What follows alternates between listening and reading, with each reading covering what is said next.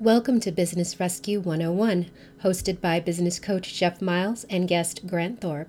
Jeff, businesses are always looking for new opportunities. They want new business, they want new markets they can go into.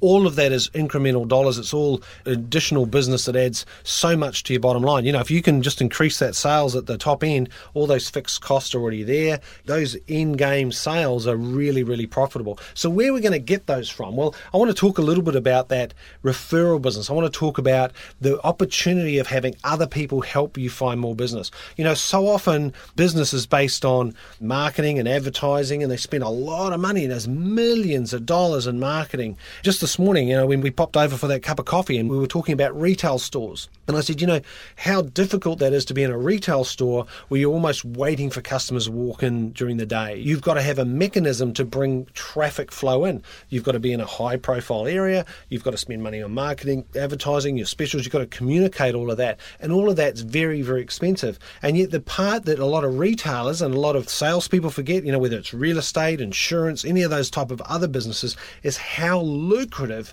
referral and repeat business is. And referral is huge. You know, there's an old saying, the guy with the biggest list wins. True. But, you know, if you've created a list in your sphere of influence, which is the people you know and who they know, that is almost unmeasurable. And it's how you can access those people. You're dead right about when you say that the retailer is at an advantage because they've got a fixed location. The downside with that is that if your potential customers are not driving past or walking past your physical location, then it's not worth a hill of beans.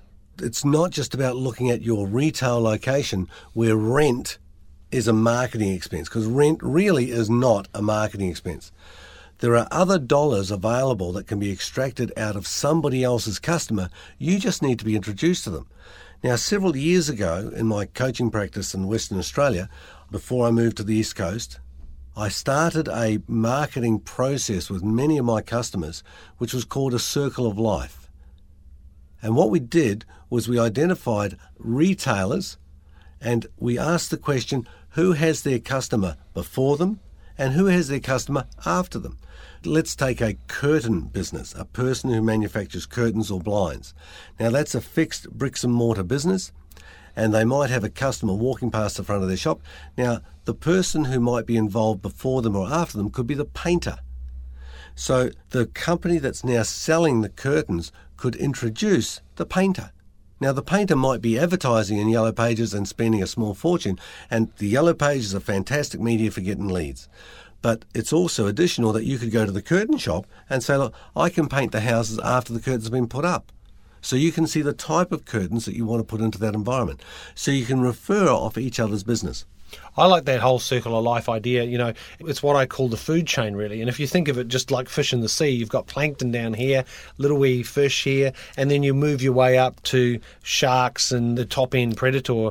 But, you know, everybody's in that food chain. And there is, like you say, Jeff, there's people above you and below you, and that can change, you know. So I think there's a huge opportunity if you tap into that. And what I would question is you need to sit down and say, who is in my food chain? Who is in my DNA line? And who can supply me business? And once again, who can I help? You did right about helping people. It's a two-way street. There's reciprocal value to both parties.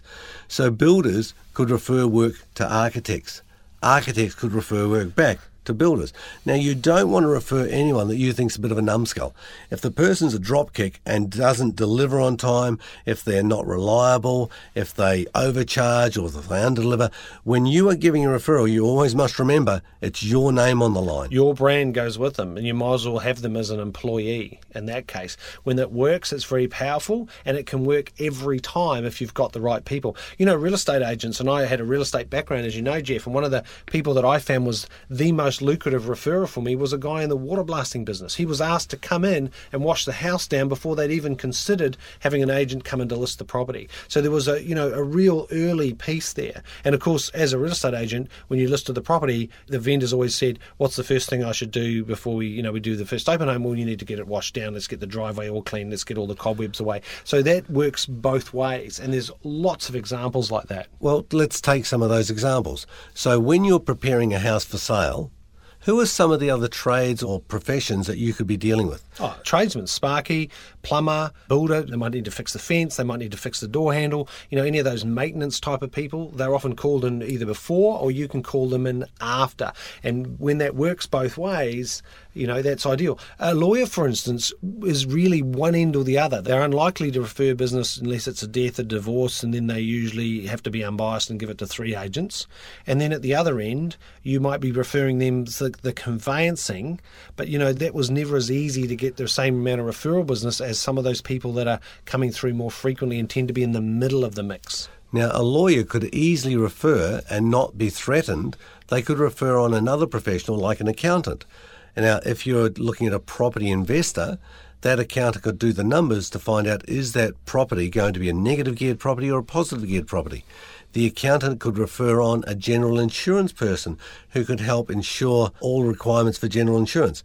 Then they could refer on a contents insurance person. So there is loads of ways where different professionals could refer other businesses. And those insurance people might be dealing with people at the car yard, for instance. They might be able to refer to you a good, honest and reputable car dealer that you could buy your next vehicle off and insure through them. There's a whole bunch of, spin-off from that. And the trick to it is to be what I call the urban or business detective.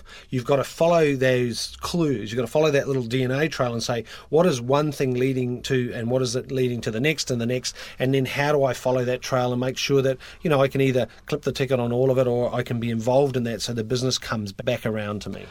So, Jeff, we've recognised some of the people that could be in our own circle of our life, our own sphere of influence, our own DNA chain there, that food chain that we talked about. But how do we drive those referrals? What is the way that we can start creating that so we get a bit of momentum there? One of the simplest ways could be referral slip. So you have either a gift voucher from somebody or you might have their business card and you could just write on the back, referred by, and in this case, Jeff Miles, and I might be referring on to an accountant. Or it could be that you refer by a voucher. The supplier gives you a voucher saying $50 off. But one of the best ways to do it is if you want to get a referral, give a referral. Exactly. And you know what I love about that? It creates a sort of obligation in a way because, if I've got an electrician and I'm wanting to get some referrals off them, the first conversation I would have with them is, hey, Bob, tell me a bit about your business. What's your ideal customer? Are you looking to fit out a whole house? Do you want to do an alteration? Are you looking for maintenance work? Tell me what is your ultimate customer, the perfect customer for you, the most profitable, and then let me go and see if I can help you with that because, I'm dealing with all these people on a daily basis. I'm sure I can find you some business. Now, if I've found him 1, 2 or 3 little jobs in there, there's a certain obligation that he owes me one back. It's not going to last too long if it's a one-way street. Exactly. If it's not reciprocity, if it's not reciprocal coming backwards and forwards to each other, you're going to turn and say, why on earth am I going to be referring work to that guy there when they're not thinking about my business, about my needs? Because they are coming into customers as well that could be in my food chain. Jeff, I always liken it to throwing pebbles in the pond. If you're sitting on one of those little ponds there, with a little jetty and there's some reeds around the back, you throw in a pebble and it sends out a ripple. And those ripples soon enough will bounce off something and those waves, little ripples will come back to you. And that's the referral coming back. If you want to make more referrals, if you want to get more referrals, throw more pebbles in the pond. Create more ripples and more things will come back to you. So here's a question for you then. If you want to get these ripples coming back to you, how do you choose someone to refer? Well, I think the first thing is you need to know that they have a high level of integrity. They run an honest business. If they're not qualified to that, then they're certainly, once again, it's your brand going with that.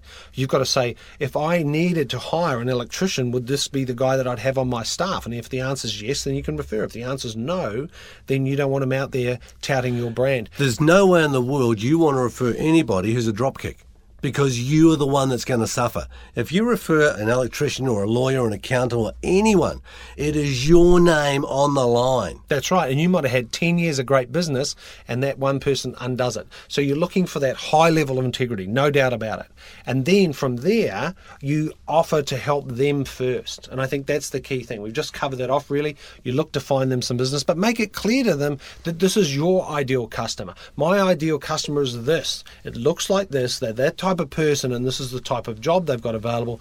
can, in your travels over the next 3 to 4 weeks, look out for some business for me. And the other trick I do is this, Jeff. I'm really clear about the level of professionalism that I work with, and that I work to strict budgets.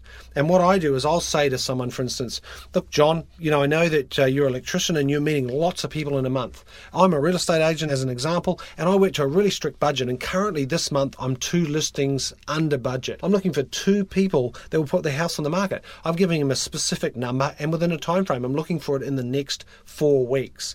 If in your travels you're out and about and you run into someone who talks real estate, as an example, would you refer them to me? And I'm training him, I'm conditioning him, I'm training him. The other thing is I give him plenty of business cards that I get him to put in the glove box of his car, because they won't get chucked out there, and then he can remember to hand them out. And the other thing is this, it's great that he hands my business card out, but he hands it off to Mrs. Smith. The problem with that is fatally flawed. We're now waiting for Mrs. Smith to call me. The best model is where he says to Mrs. Smith, here's Grant's card, can I have permission to get him to call you? Now we've got control. The electrician has controlled the environment. I've got control now that I have got permission to call Mrs. Smith. I can ring her at a time that suits both of us, and I can create that opportunity and, of course, thank the electrician for that and look for a job for him. So it's really important that both parties, these 2 groups that are going to refer to each other, in this case it was a real estate agent and an electrician, they understand the rules. They are looking for business for each other with their filters wide open. And they take control of the situation and always ask permission, can I get the other person to call, so we control that within our environment. And this is the difference between referrals and networks. There are networking organisations out there and there are referral organisations out there. One of the best referral groups that I've come across is a group called BNI, Business Networking International. And the sole purpose of them having their breakfast and their meetings is to pass referrals, to give referrals. But they only do that after they've done what's called a dance with you. So it's a bit like a dance card where you identify someone and you go out there and you have a cup of coffee with them, you sit down and you find out what's your business about, what makes you special, what makes you different, what's your pricing, what's your ideal client, how can I help you get that ideal client? And if I do pass on a referral to you, I need to make sure that they're pre-qualified. I've got to make sure that they're ready in the buying cycle. Do they have the money to pay you? Because I don't want to lead you to a person who doesn't have the money to pay you. That's right, double jeopardy there as well. I was in BNI for many years and it's really accelerated my business at the time. And I think you're shortcutting that long relationship of trying to find those people and discover they're any good, because you've got a group of people that join for a reason. They're looking for referrals, they're prepared to refer, and they have to be sort of qualified really to get into that group. So I would seriously suggest to anyone that look for one of those referral groups. Networking groups are a different thing. That's like nice to have, but there's not necessarily a call to action to that. So the referral groups in particular are very, very lucrative. For the listener that's sitting in the car or sitting at the desk or going for a walk and listening to this on their iPod, here are some prompters for you. If you were a lawyer, you could consider who could you refer in a settlement agency or a conveyancer if you don't do it yourself. If you're a plumber, could you refer some landscapers? Landscapers are connected on again in the food chain to gardeners. Gardeners could be coming in after a painter has been in there or a tiler is about to come in there. If you're involved in even a membership organisation, it could be who are the major sponsors and how can you refer other sponsors to them, to use them or to work collaboratively with them.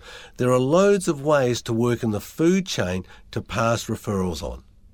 It's only limited by your imagination to think, who else can I help? How can I help service my clients better by passing on professionals that I come across every day? So referral marketing is a little untapped diamond just waiting in the ground at your feet. Jeff, the scary thing is, and I want to sort of end on this note, is I say to people, how many referrals are you giving out? They say, oh, none. I say, why not? Oh, I never get any.